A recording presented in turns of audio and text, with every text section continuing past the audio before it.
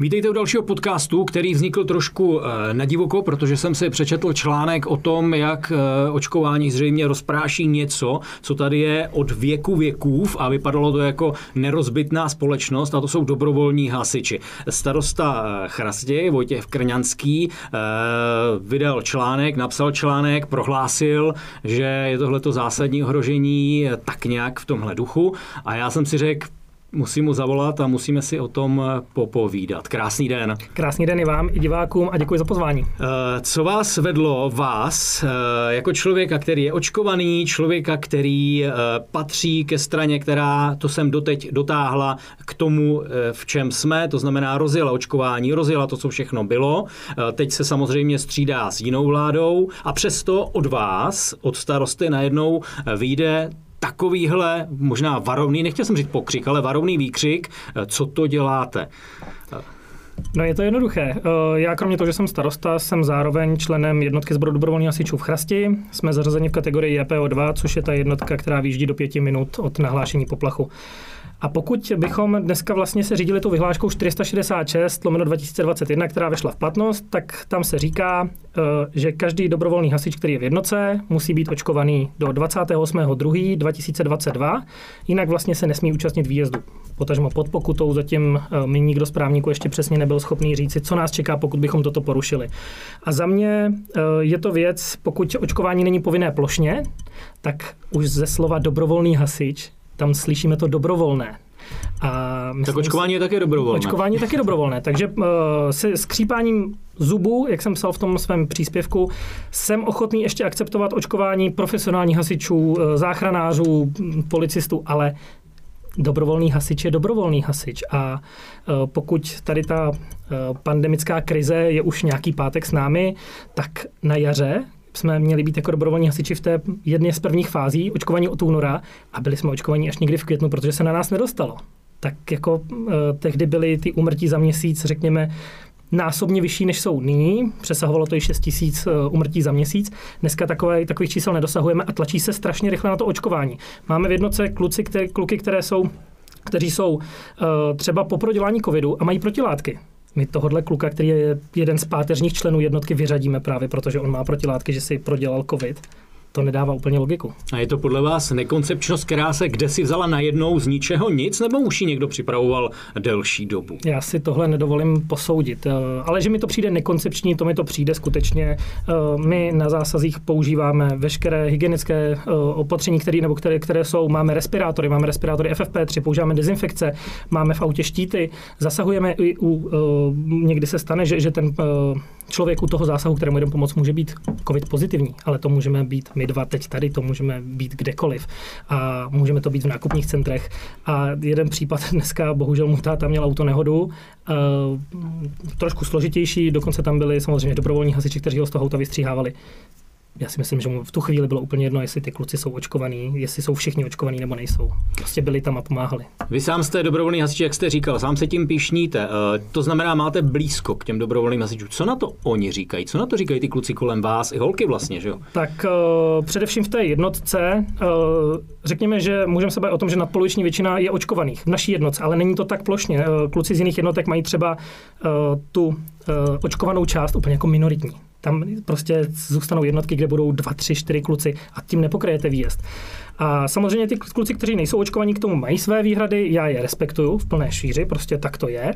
Ačkoliv jsem sám očkovaný, nechal jsem to očkovat, protože mi to doporučil můj lékař. Já jsem se ho zeptal, on řekl, ano, nech se očkovat, protože tomu věřím. Stejně jako před 2 lety jsem byl nemocný, přišel jsem tam, on mi dal 2 krabičky prášku, já jsem si nečetl složení, nelustroval jsem Google, jestli to je dobře nebo špatně, pomohlo mě to.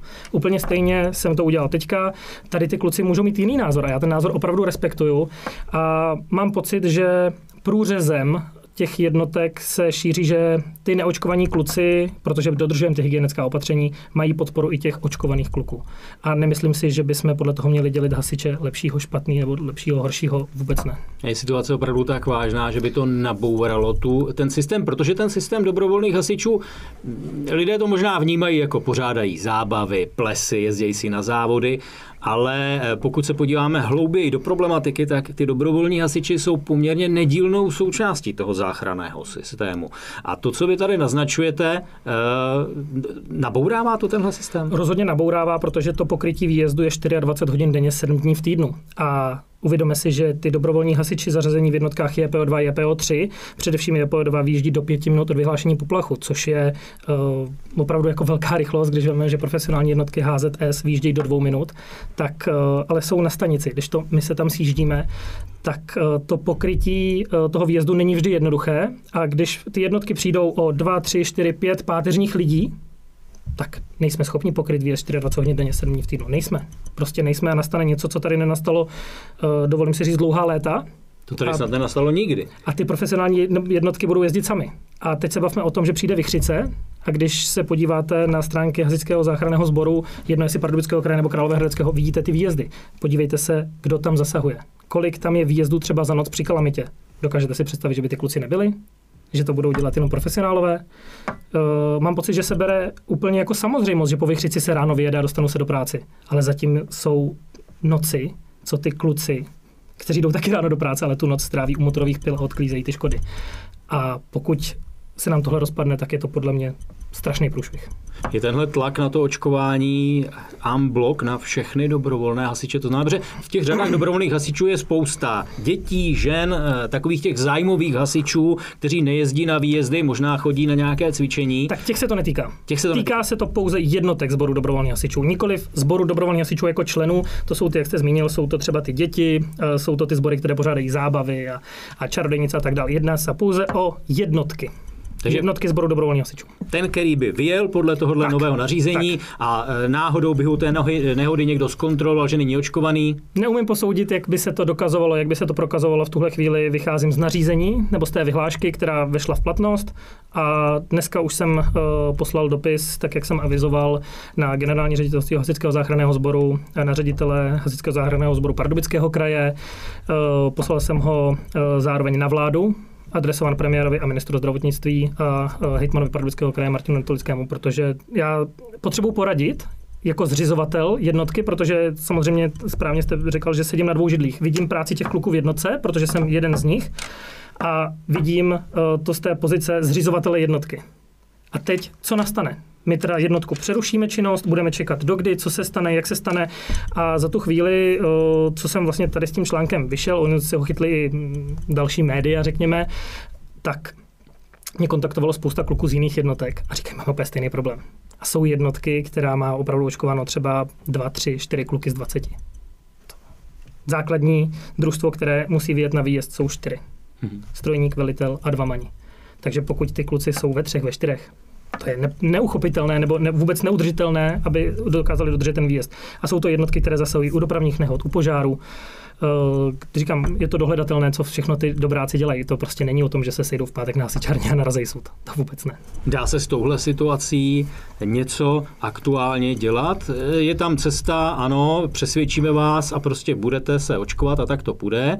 A nebo je tam cesta, rozbijem to, jako je z toho cesta ven? Vy říkáte právně v tuhle chvíli ani vy nevíte, ani právníci neví. Právník mě řekl v podstatě, že ta vyhláška je správně, že je, řekněme, zákonná, vymahatelná. Neumím mi asi úplně říct, jestli se případná pokuta bude opakovat pokaždé, když ten kluk vyjede na výjezd. Kdo tu pokutu dostane? Dostane ji ten neočkovaný, nebo ji dostane jeho velitel, nebo ji dostane starosta? To je to, co by měl taky někdo specifikovat. Kdo si za to ponese zodpovědnost? Jestli to bude město jako zřizovatel, jestli to bude velitel jednotky, který je zase zodpovědný za chod jednotky, já nevím a potřeboval bych to skutečně vědět a ubíhají nám měsíce, máme 2,5 měsíce do toho, než se skutečně dostaneme do tohohle složitého období a tam vůbec nejde o ty kluky z jednotek, tam jde o tu veřejnost, tam jde o ty lidi, které ty jednotky a ty kluci těch jednotek zachraňují. A znovu říkám, v téhle těžké době jsou to resuscitace, jsou to požáry, jsou to asistence při transportech pacientů, jsou to dopravní nehody. Já tam nespatřuju tu logiku, proč takhle extrémně a takhle narychlo se vyvíjí takovýhle tlak. Pokud se to tady nevyvinulo za celou dobu, co ta pandemie je, tak proč najednou? Proč najednou bouchne někdo do stolu a řekne, a máte 2 měsíce? Teď to nedává logiku. Myslíte, že už neplatí, běžte se očkovat, zachraňte babičku, zachraňte dědu a zachraňte svět? Já mám pocit, že, jak říkám, já jsem zastánce očkování, mám pocit, že díky očkování se vymítila spousta nemocí od 18. století, prostě očkujeme, byly tady spousta infekčních nemocí, které se nám povedlo díky očkování opravdu jako vymítit ze světa. Ale všechno má svůj vývoj. Všechno má svůj vývoj a v tuhle chvíli ten tlak mi přijde až enormní, analogický a já budu doufat, že nový ministr zdravotnictví, který teda by měl být uveden do funkce pátek, někde o víkendu řekněme, že by se mohl touto vyhláškou znova zabývat, jestli je logická, jestli tam nevypustit ten článek nebo ten odstavec, který mluví o těch dobrovolných hasičích. Přijde mi to příliš natvrdo. Vy tu pozici, jak jsem říkal na začátku, máte možná o něco lepší, protože určitě máte číslo, jak se říkalo, na Andreje a můžete to konzultovat s lidmi, kteří jsou nahoře a možná vám dokážou poradit víc než někomu z ulice. Já tedy jenom uvedu na pravou míru, že nejsem členem ANO, nicméně na pana současného premiéra, na pana Babiše jsem využil ten kontakt a apeloval jsem i na něj, že to nedává logiku. Nicméně mám pocit, že teď je ta doba takového toho přechodu a nevím, jestli to je. Dělejte si s tím, co chcete, anebo my už vám do toho nechceme kecat. Neumím to posoudit a ani mi to asi nepřísluší. Ale ten politický tlak, asi to nazvěme, jsem vyvíjel i tímhletím směrem. A ten tlak, vy jste to říkal, že se na vás obrátili další kolegové, další dobráci. Ta podpora tam teda je? Podpora tam rozhodně je a je ve smyslu, hele, budeme sepisovat nějakou hromadnou petici, připojím ti podpis, jak ti můžu pomoct. Nachodili ty e-maily a myslím si, že je potřeba o tom mluvit. A v podstatě, když to řeknu nepřímo, i ten právník nebo jeden ze dvou právníků, s kterým jsem to rozebíral, říká, no víš, ono asi jako jediný, co pomůže, nějaký mediální tlak a mluvit o tom. Mluvit o tom, co se stane, když ty jednotky nebudou. Ty jednotky jsou tady nedoceněny, když jsou povodně, když jsou vichřice. Běžná činnost, ty jednotky mívají 60 výjezdů plus, jsou jednotky, které mají přes 100 výjezdů. 50, rok má 52 týdnů, vemte si, že každý týden jdete dvakrát.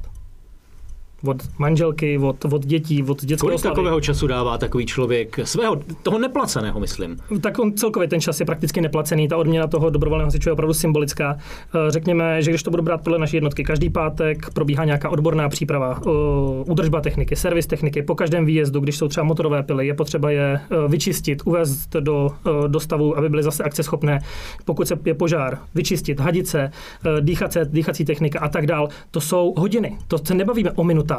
A potom samozřejmě ty výjezdy jsou výjezdy, kdy člověk tam zůstane celou noc, celý den, prostě tak to je.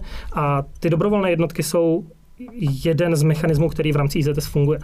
A já bych strašně rád poděkoval všem politikům, kteří se o to zasloužili, nebo i lidem z HZS, že dneska dobrovolní hasiči v těch JPO2 a JPO3 mají techniku, která skoro odpovídá technice profesionálních hasičů. My máme v Chrasti letos novou Scanii, krásnou hasičskou za účasti dotace Pardubického kraje a ministerstva vnitra. Skvělý auto, prostě úžasný, opravdu, jako bych řekl, že alternativa k tomu, co mají profesionální hasiči. No ale pokud tam nebude mít kdo jezdit, tak je to skvělý a co dál. Jaká je vlastně struktura? Tím se vracím k těm pokutám. Jaká je vlastně struktura jednotek dobrovolných hasičů? Je to sdružení nebo to patří pod obec? Zřizovatelem jednotky je obec. Sbor dobrovolných hasičů, jako jsou ty SDHčka klasická, tak to je spolek, ale ta jednotka je něco, co je mimo sbor dobrovolných hasičů. Čili třeba já jsem členem jednotky sboru dobrovolných hasičů, ale nejsem zároveň členem sboru dobrovolných hasičů. Z logiky věci vyplývá jenom kvůli nějakému střetu zájmu a tak dále. Bylo by to zbytečné, když schvalujeme nějaké dary nebo dotace. Bylo by asi hloupý.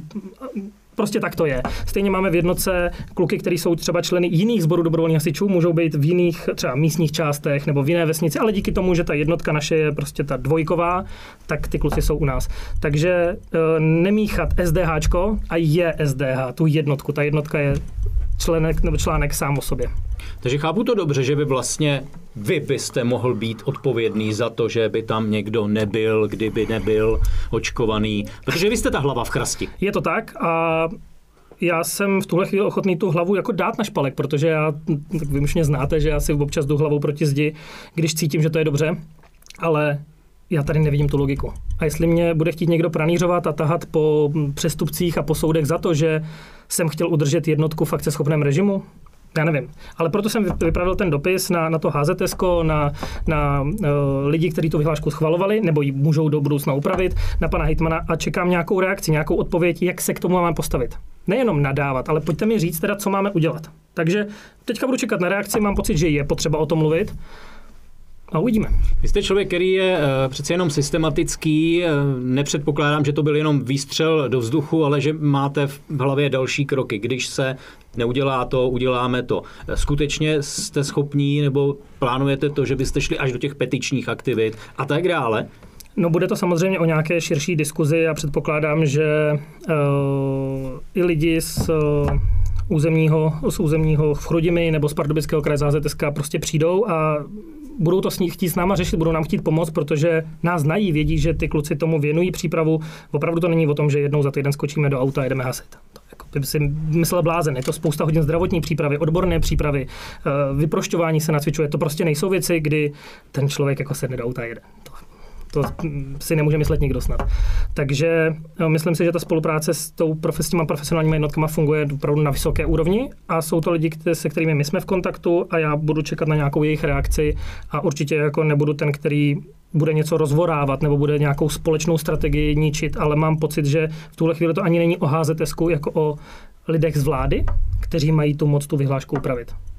Proto jsem je v tom dopisu žádal o vypuštění tohoto článku, kde se mluví o těch členech jednotek sboru dobrovolných hasičů. Jestli vyhlášku chápu správně, týká se to i JPO 5, což jsou takové ty vesnické jednotky, které mají to jedno DAčko toho transportéra, mají 4-5 výjezdů za rok přesně při těch povodních, při, nevím, můžou to být nějaký kalamity, prostě větrný a tak dál. Proč takhle tlačíme? Jak spolu komunikujete? Je to věc Pardubického kraje, je to věc Chrastě a okolí Chrudimska, nebo už máte tohle povědomí o té reakci těch vašich kolegů v řadách dobrovolných hasičů napříč republikou? Už napříč republikou bych to nenazval, ale napříč východních Čech. Už tam jsou i z Královéhradeckého kraje a přesně říkají, jako je to neudržitelné. My nevíme, jak dál. Baví se o tom ty kluci, vždycky to vychází z toho, jak často se schází právě na tom školení, na té schůzi, takže myslím si, že se o tom bude debatovat teďka hodně. Máte asi taky blíž k profesionálním hasičům a oni předpokládám, můžou říct, my musíme být očkovaný, tak se nechte očkovat taky a tak dále. Jaký názor? Je tam nějaká podpora ze strany profesionálních hasičů, kteří jsou vašimi nedílními kolegy? Určitě jo, já si nedovolím v tuhle chvíli hovořit za ty profesionální hasiče, vím, že jsou tam očkovaní kluci stejně jako jsou tam kluci neočkovaní. Nemyslím si úplně, že by ty kluci začali odcházet od toho hasičského záchranného sboru, pokud jim to očkování bude v úzovkách nařízeno. I s tím mohu částečně nesouhlasit. Na druhou stranu, pokud jsme do dneška nedokázali v rámci té očkovací strategie naočkovat ty, kteří to potřebují, tak já mám pocit, že se tlačí opravdu nesprávným směrem. Kdyby byste měl tu možnost a držel v ruce tu páku, jaké by bylo řešení podle vás? Kdyby to bylo jenom na vás a mohl jste to posunout ten svět dál? A teď nemluvím jenom o hasičích, ale samozřejmě bavíme se o nich. Byl by tam nějaký návod z vaší zkušenosti? Tohle je strašně těžká otázka, protože já nejsem epidemiolog, ani doktor, ani vakcinolog. Já si nedovolím soudit vedlejší účinky. Já spíš mám pocit, že je společnost hrozně rozpolcená. A dnešní doba sociálních médií, kdy každý může na svou zeď napsat cokoliv. A nikdo neřeší, jestli to je pravda. A teď nemyslím jenom očkování, to je cokoliv.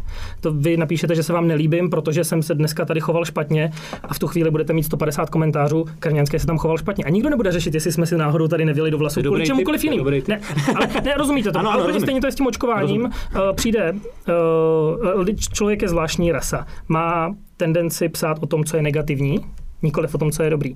Takže kolik se četl na Facebooku reakcí, hele, dal jsem si očkování, žádná reakce, nic. Ale hele, dal jsem si očkování a podívej se, jak mě je blbě, jakou to, jaký tady mám flek, tak jasně. Jo, to je to negativní, to je to, co ty lidi chtějí. Zprávy v televizi, neříkám, že ve vaší, ale jedna televize je na to úplně extrém. Tak jako pane bože, na to se nedá koukat. Tam vražda, smrt, zabití, bouračka, přírodní katastrofa. Na konci narodila se v zoo žirafa. Jako skvělý. Ale řešení nějaké? Řešení, já si myslím, že bychom, jak se říká, že ty lidi nejsou hloupí. A že bychom měli spíš vysvětlovat, než tlačit. A vysvětlovat logicky a lidsky, protože pokud k nám mluví vakcinologové, epidemiologové jazykem, kterým ty lidi nerozumí. A může to být, protože já jsem třeba ekonom a když na někoho spustím v tomhle režimu, tak spousta lidí to nemůže pochopit. Já jsem se to naučil na zastupitelstvech, že dáváme důvodové zprávy v lidském jazyce, nikoli v čísličkářích s paragrafem, protože tomu člověku to nic neřekne.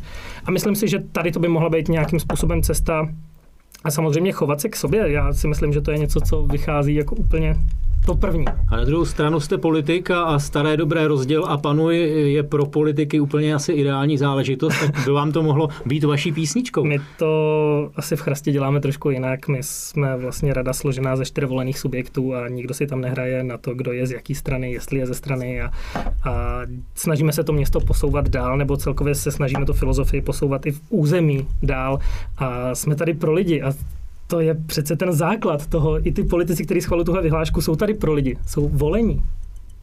Možná škoda, že nejsou odvolatelní. Říká Vojtěch Krňanský, dobrovolný hasič, rozlobený dobrovolný hasič, ale také starosta Chrasti u Chrudimi. Moc díky za to, že jste přijal tu moji rychlou výzvu a že jste řekl, co jste měl na srdci. Děkuji. Já děkuji za vaše pozvání a doufejme, že se budeme potkávat v lepších zítřcích.